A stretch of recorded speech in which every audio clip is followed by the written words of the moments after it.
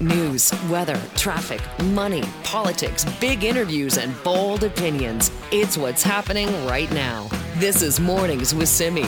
Well, the manhunt in Saskatchewan is over. RCMP in that province confirming that the suspect in the mass stabbing there was taken into custody yesterday. But then we heard that Miles Sanderson was pronounced dead shortly after being taken into custody. The question now is, what happened? We're also learning more about the victims and how their families are coping with this horrific tragedy. Global News reporter Nathaniel Dove joins us from Saskatchewan with more on this. Good morning, Nathaniel. Good morning. How are some of those families doing? I know that you've been hearing from them and talking to them. Very emotional, to say the least. The past few days have been harrowing. A false alarm here at James Smith Cree Nation just a few days ago. Potentially another sighting of suspect, though we now know he wasn't here. The families I've been speaking to, one says they were crying when they found out about the arrest, crying with relief. Another one saying they're feeling happy, and also that they've forgiven the Sandersons. I was speaking to Ivor Wayne Burns, the older brother of Gloria Burns, who died early Sunday morning at James Smith Cree Nation. He says he's forgiven the Sandersons because he doesn't want to be resentful, he doesn't want to be hateful, he wants to move forward and pave the future for the children. Another brother of Gloria, Daryl, says he feels safer now. His family has spent the past few days in a hotel not at James Smith Cree Nation. They're now looking forward to returning Gloria to James Smith Cree Nation for her burial. And hopefully having some calm ahead in the coming days. Well, that sounds like it has been incredibly stressful for these families, staying in hotels and dealing with these emergency alerts going on. What about those that we've heard about that are injured in hospital, Nathaniel? There is some good news on that front. 18 people total were injured, 17 went to hospital. We know as of late yesterday, 10 people remain in hospital, 2 in critical condition. That's the lowest number yet. Hopefully a sign of the healing to come for the two communities of James Smith and Weldon. And so what is going on then in terms of remembering those victims? I understand there's been some candlelight vigils as well. There was vigils in nearby towns of Prince Albert and Saskatoon, a few prayers and speeches given. Very, very somber events. We're still, of course, only 4 days out. I think many people here and nearby are just trying to still make sense and calm down and find some peace after this. It's been, with not knowing where Miles Sanderson was, a lot of people have been telling me how afraid they were. Ruby Works, the friend, Wes Peterson, the victim in Weldon, says she's barely been leaving her house, barely been sleeping since her good friend, who she described as uncle, passed away. So I think the days coming we'll find more people relaxing and maybe speaking more freely and coming to terms with what happened. Right. So today you can imagine a lot less of that anxiety in the community. Definitely, yes. Some of these bodies are still with the coroner service as autopsies are still being performed. Speaking to the Burns family, they were just speaking to a funeral home yesterday about what would happen with their Gloria. So details still emerging, I think, for everyone. And as those come into focus, the families, I think, the survivors will be able to move on. All right. Well, thank you so much for the update. Thank you very much for having me. That's Nathaniel Dove, our Global News reporter in Saskatchewan, talking about really how the victims' families are dealing with the news that the manhunt is over. How did it end then? Well, there are some details that are coming out. A great article in the Globe and Mail newspaper this morning that kind of lays out what we believe happened yesterday. They said authorities received a 911 call at about just after 2 o'clock yesterday afternoon. They had a report of a break and enter near a town called Wakaw. And then they thought the person who was calling 911 said that they believed that was Miles Sanderson, who was armed with a knife and standing outside the residence trying to break in. So from what the reports are, is that the scene was actually at that point fled in a stolen white Chevrolet Avalanche. Police laid chase to that. There were more than 20 calls of potential sightings of Miles Sanderson in that white Chevy Avalanche. And then an RCMP officer also spotted the vehicle. And according to this report in the Globe and Mail, they're saying that vehicle at that point was traveling at about 150 kilometers per hour Obviously, that was highly suspicious, somebody who seemed like they were trying to get away from something. And that is when, the police laid into pursuit. At that point, we don't really fully know exactly what happened. All we know is that, police put out the comment that they had captured Myles Sanderson, taken him into custody. Shortly after that, we heard that he had died, had been pronounced dead right after that. So what happened then? Was it a result of the chase? Did something happen after the chase? Was it a result of being taken into custody? Still a lot of questions about what happened in that case. There will be hopefully more information to come on that, and we will have that for you. This is Mornings with Simi. Let's talk about False Creek, shall we? Because, there's a lot of concern about False Creek in terms of its health and how well it is doing. And there's a lot of people who are dedicated to spending their time to making sure it gets cleaned up. In fact, volunteers and scientists are just about finished collecting water samples as part of a 6-day, what they call Bio Blitz in False Creek. So why are they doing this? Well, they're working towards cleaning up that inlet. So to find out more about it, we're joined now by Kate Henderson, who's the researcher for Bio Blitz, and Kira Lieb, who's a senior campaigner for the False Creek Friends Society. Thanks to both of you for being here this morning. You're welcome. It's great to be here. Kira, let me start with you. Why is it so important to clean up False Creek? How is it? Well, we're not sure how it is. I think that's the biggest issue, and that's why False Creek Friends has partnered with the Hakai Institute to find out.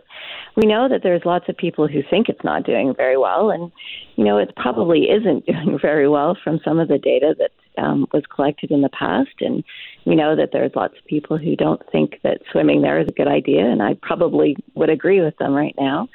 But we also know from even some of the information that we collected for the BioBlitz, including photos of wildlife or marine life in the water, that it's not possibly doing as badly as we think it is. We just need to know how to fix it, and that's why Hakai scientists are so important to work with right now to find out what is wrong with it and where we start. So, Kate, tell me a bit about BioBlitz. How does this work? Yeah, so a BioBlitz is an intensive effort by a group of scientists, and actually often it includes mostly community scientists.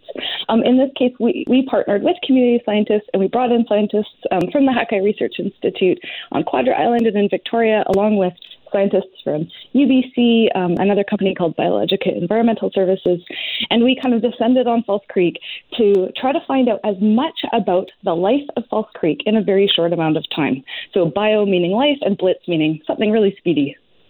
Okay, so then what is this process like then? How do you collect samples? Where do you collect them from? And then what happens?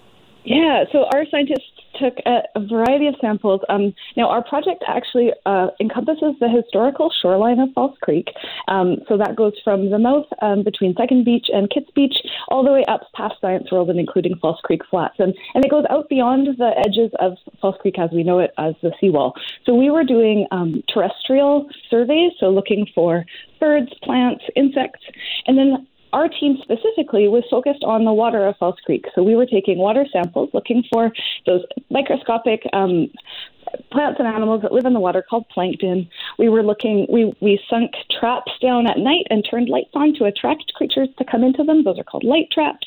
We put plates in the water for 2 months and looked to see what would start growing on those. And then this week we had a boat in the water actually putting kind of like a small bucket and scooping up the sediment. And then we had scientists looking through the sediment to try to find out what kinds of life we could find. And we were doing that at many different places between Science World and Burrard Bridge. Okay, so then when will that information come back to you? When will you find out kind of what you found? Yeah, so people can look to see what we found already on the iNaturalist app. This is the community science portal that's run by the Smithsonian Institution, and all of the observations that have been put in so far are collected on that app, and Hakai will be adding to that with the results that we find, as well as producing a report, which we expect to be finished hopefully near the end of the year, and we'll be releasing that the result of our efforts back to the community. Our whole intention in this very collaborative project with the False Creek Friends Society and the City of Vancouver is to produce this picture of False Creek so that the community can then take that information and use it for planning and stewardship, rehabilitation, and monitoring going forward. All right. So then, Kira, what happens with this? Like, what role does False Creek Friends Society take with this amount of information? Well, I think the main thing that we're looking to do is engage with the community. I mean, we need the science to tell us where to engage with the community and what behaviors we need to help people change. And that's what the information from the Hakai Institute's BioBlitz is going to tell us. And then we can take that work and we can apply it to different things. So we can incentivize people, even small things. Don't throw your pop can in False Creek. Don't throw your bicycle in False Creek. We found a few of those. But on the bigger scale, if there are things that we could do around reducing the pollution, working with the city to reduce the pollution of detergents going in the water, pharmaceuticals going in the water, all of those kinds of things are what we're hoping we will be able to start working with community to change behavior on. And hopefully doing a little bit more advocacy work with changing some policies too. Those are all kind of in the mix. At the end of the day, False Creek Friends is really hoping to have the False Creek area declared as some sort of protected environment, whether that's an urban marine park or something along those lines, that we can really start to kind of create a jewel of an environment around False Creek and help it revitalize. A lot of what you described there, though, I feel like, do we need rules around that, or do we just need to all pay a little bit more attention to how we are treating the waters of False Creek? I think it's both. I mean, when we were talking to people all through the last 6 days, people said they had no idea that there was anything alive in False Creek. And when we showed them pictures of spiny dogfish and starfish, it changes how they think about it. So it's not, yes, you're right, we probably don't need rules around don't throw your pop can, but we need people to think about not throwing their pop can. And we need people to think about what they put in their own waters at home and how that makes its way sometimes into False Creek. All of those things will matter in changing behavior. Now, Kate, you mentioned that this research is available for people who want to take a look at it. How can we do that? Yeah, so iNaturalist is an app that people can put on their phones, or they can look at the website inaturalist.org, and they can look for our project, which is called the False Creek BioBlitz. All right, sounds good. Thanks to both of you for being with us this morning. Our pleasure. Thank you so much. A quick happy birthday to my son, Merritt, who turns 9 today. That's adorable. Happy birthday to him. Thanks so much. That is Kate Henderson, researcher for BioBlitz, and Kira Lieb, who's a senior campaigner for the False Creek Friends Society, talking about the work that is being done to just find out how much of a thriving ecosystem False Creek really is. This is Mornings with Simi. Boosting the climate action tax credit payment, capping rent increases, just a couple of the measures announced by the BC government yesterday in an effort to help you fight inflation in your budget. But how will this specifically put money in your pocket? Well, to talk more about these measures, we're joined now by Selena Robinson, the Minister of Finance. Thank you for being here. Thank you for having me, Simi. So how do these measures that you announced yesterday, what will it mean for families?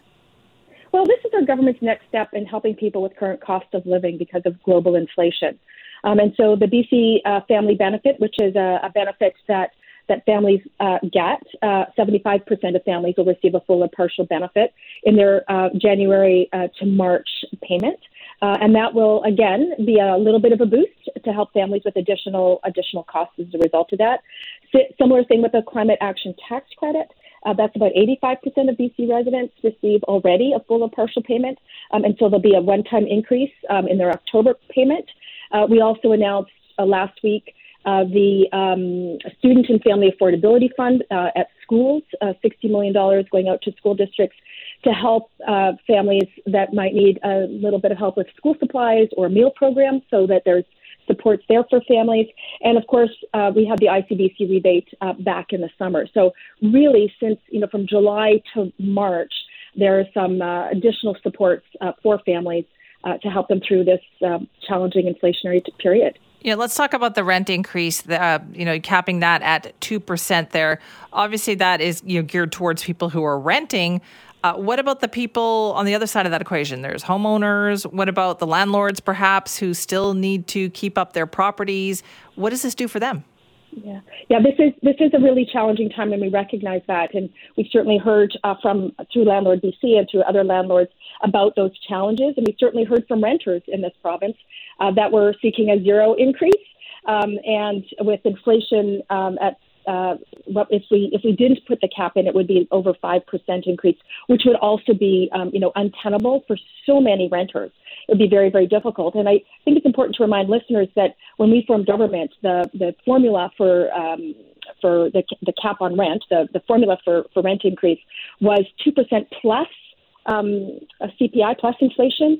We eliminated that automatic 2% that was under the BC Liberals, so it's just inflation. But we're seeing, inflation so high, we couldn't do that to renters, but we also recognize the pressures on landlords, and so that's why we came to this 2%. That there is some increase. We also are engaging with colleagues across the nation. Other governments are doing very similar things. So Nova Scotia is capping at 2%, as well as Ontario at 2.5%, because we see that this is not it's going to really hurt not renters, but at the end of the day the economy, because if people can't afford rent, they can't afford to work in businesses, and so that again becomes they can't stay, right. And so that becomes a real challenge. So trying to find that balance is not easy. I have to tell you, Simi, that's not an easy thing to do. Right, but what about the sort of unintended consequences of that then? Because one of the other things is that you need more rental stock just to begin with. Now, if landlords say, listen, if we can't keep up with the cost of doing business, what is the incentive there for more of that rental stock to be built? For sure, that's certainly recognized, but we also know that that over the long term, that these buildings become more valuable. And that this is a short-term challenge. So we have seen, even certainly before this time, even when we eliminated the automatic 2% plus inflation formula, there were concerns that we wouldn't see as much rental stock being built, and we are seeing more rental stock being built than we've ever seen before in the history of this province. So while I appreciate the challenges for many landlords, this isn't. I don't want to dismiss those challenges. They are real. We also believe that until we see inflation settle out, as the Bank of Canada does what it does, we will get to what I hope will be more normal inflationary times. Okay, so is there more to come on this? This is work that we're continuing to do. We certainly are looking at engaging with BC Hydro. We'll have more to say about that this fall. And we're going to keep doing the important work around helping people around these significant challenges. This is just our next step. There's certainly more to do as we see how things play out over the next number of months. Let's talk as well about that BC-GEU settlement here. I mean, are you concerned about there's a lot of settlements that are going to be coming, or a lot of negotiations going on with public sectors. How tight or concerned are you about the budget? Well, I'm always paying attention to the budget. That's my job as finance minister. And certainly while negotiations are underway across the sector, I can't get into costing details right now. But what I can say is that it's a fair and reasonable deal for employees, not just now, but across the entire contract period, the 3 years from now, and looking for a balanced deal that meets the needs of workers, as well as looking at our fiscal responsibilities to the province and to the people of British Columbia. And that's been what we've been presenting, and I'm pleased that there's a tentative agreement, and I look forward to the ratification process. Okay, and when can we expect the next fiscal update then?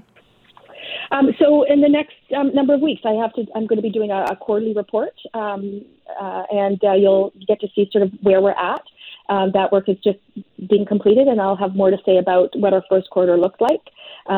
You've probably heard from public accounts from the previous year that British Columbians did the right thing through what I would say is the most difficult part of COVID. by, getting vaccinated, making sure that we can continue to keep things going as best we could, given the nature of the pandemic. And I'll have more to say about how we're doing in this current fiscal year in the next little while. Okay, so then what do you say then to people who say, look, this is not actually going to put money in my pocket. These are a bunch of measures. These are tax credits. But what about actually helping people on a month-to-month basis? Well, it actually does go into people's pockets. We're doing one-time increases to the climate action tax credit. So they'll actually get more money in their pockets. The same thing with the family benefit, the BC family benefit. There will be actually more money that will be, in people's bank accounts, because we are spending about $1 billion on all of these measures that are actually going to be in people's bank accounts. So it actually is dollars that people will see that they can use to help manage increasing costs of food, increasing costs of school supplies, because we know that that's important. It's the same thing with the Student and Family Affordability Fund. That's dollars that is flowing out to school districts so that they can help families, because they know families best in terms of who needs additional support, and will make school supplies available to those families that need it, help with school meal programs. Again, making sure that children have their needs met, and that's money that is flowing to people. Well, listen, thank you for your time this morning. Thank you very much, Simi. Have a great day. This is Mornings with Simi. Every once in a while, a new social media app comes along and I think, well, that'll never take off. And then it does. And I'm getting that feeling again about this new app called Be Real.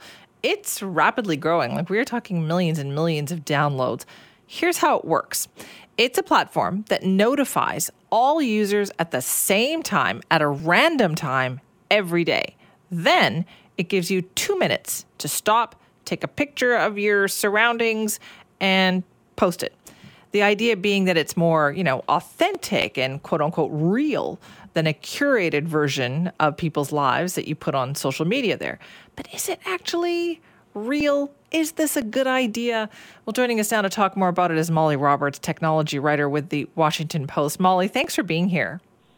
Thanks for having me. You must have seen so many of these things come and go. Do you get that same feeling sometimes too, like, oh, people aren't going to go for this? I was definitely skeptical when I heard about the idea of Be Real. I thought it was something people would maybe be into doing for a week or so and then get tired of. I'm also a millennial, and I thought maybe this will be big among members of Generation Z, but not so much among millennials. And it's funny now because more and more of my friends are downloading the app too. So it's certainly only getting more popular. All right. So what are the concerns that you have? And I know you've written about this too, where you say, look, let's face it, they say it's Be Real, but it's not really. Yeah, I don't know if I'd describe them as concerns in that I'm worried that it's going to be corrosive to society or anything very serious like that.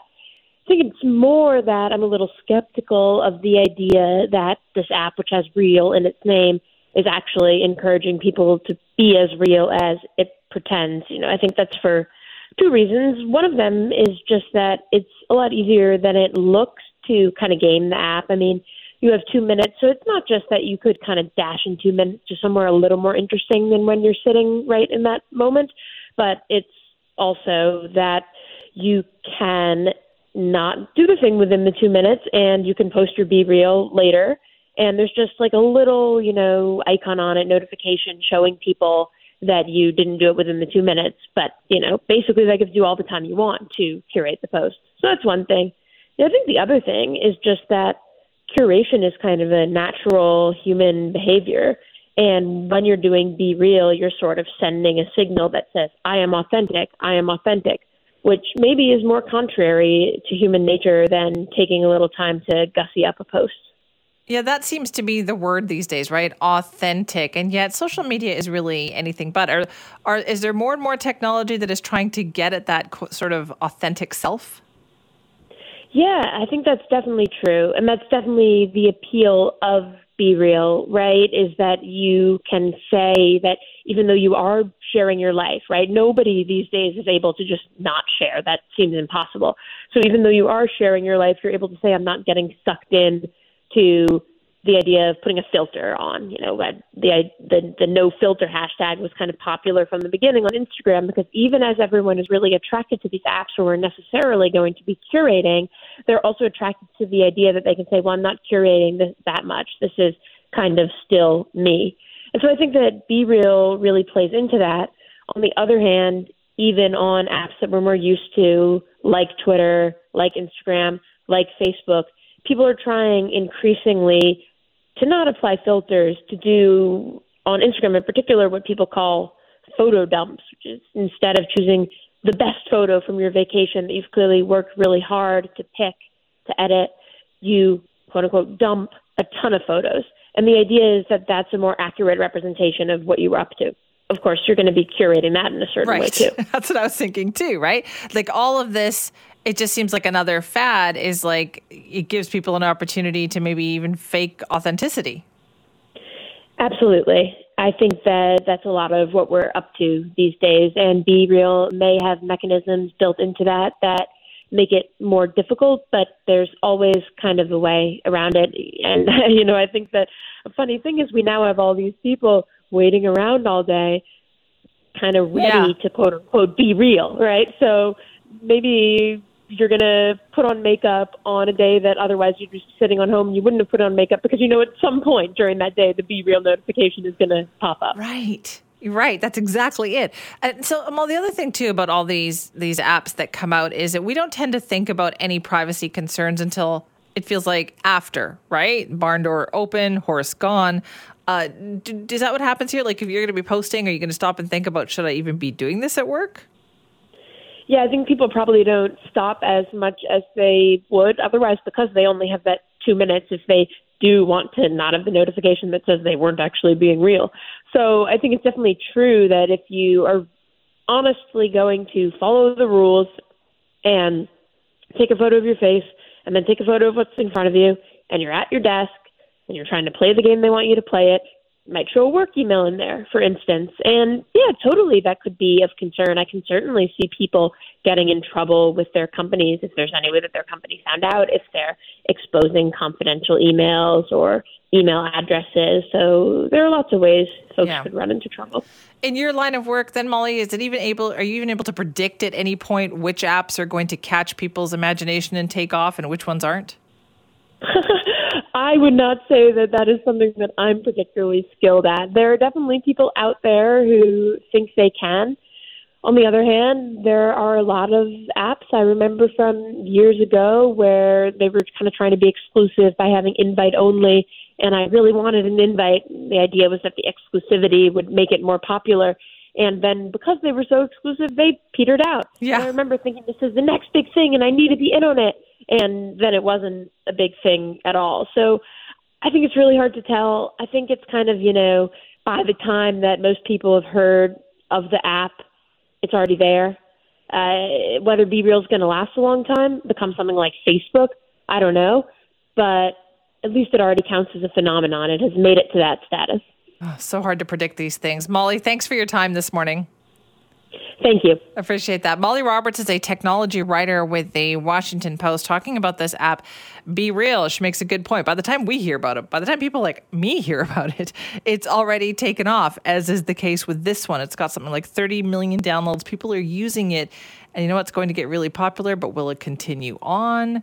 Because there are privacy concerns. If it does, would you drop everything if this app told you, stop right now, tell us what you're doing, post a picture of it, and that way everybody else is going to do the same thing so you can see what everyone's doing? But you know what? There are people to whom that appeals to.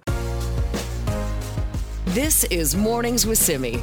Yes, BC students heading back to class this week. Some of them probably still waiting actually to find out which classroom they're going to be in or which teacher they're going to have, if the district is able to find them one.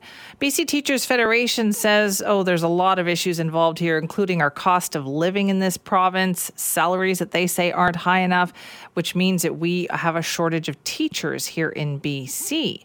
Let's talk about what some districts are doing, though, to deal with that. Joining us now is Clint Johnson, president of the BCTF. Thank you so much for being here. My pleasure, Simi. Thanks for having me. Are you hearing about this right across the province, or is this situation worse in some districts? Well, it's worse in some districts, but we're certainly hearing about this issue in every area of the province. It's true that, a few years ago, you would have only heard about it maybe in the rural and remote areas.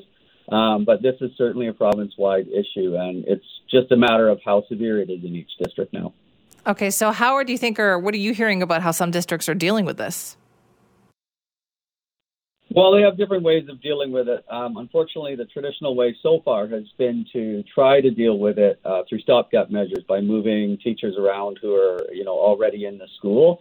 But that means a loss of services to students. It means teachers missing out on their prep time, which they need to prepare for their own class. So those are not great measures. But as you indicated, there's a couple who seem to have reached out to find individuals who are willing to come in and fill that gap. But that means unqualified people. So I understand that they're trying to do that, but that also isn't an ideal solution for us. Well, yeah, I can imagine. What is the process for becoming a teacher here then, Clint? Can you be employed as a teacher in this province without certification? Well, you can be employed as a teacher without certification. There's something called a letter of permission, and they're meant to be used as a last resort sparingly. And recognition that if you can't get qualified staff, then you need to fulfill your workforce needs. But they're not meant to be an ongoing. They're not meant to be. Hello? Yep, we can hear you. Sorry about that. It's not meant to be. They're not meant to be an ongoing way of dealing with something like this. So there are things called letters of permission, and there are individuals around the province working on those letters of permission. Okay, so you're saying that there's going to be some exceptions made for some teachers. Now, does this happen in other provinces, or are other provinces not dealing with it the same way?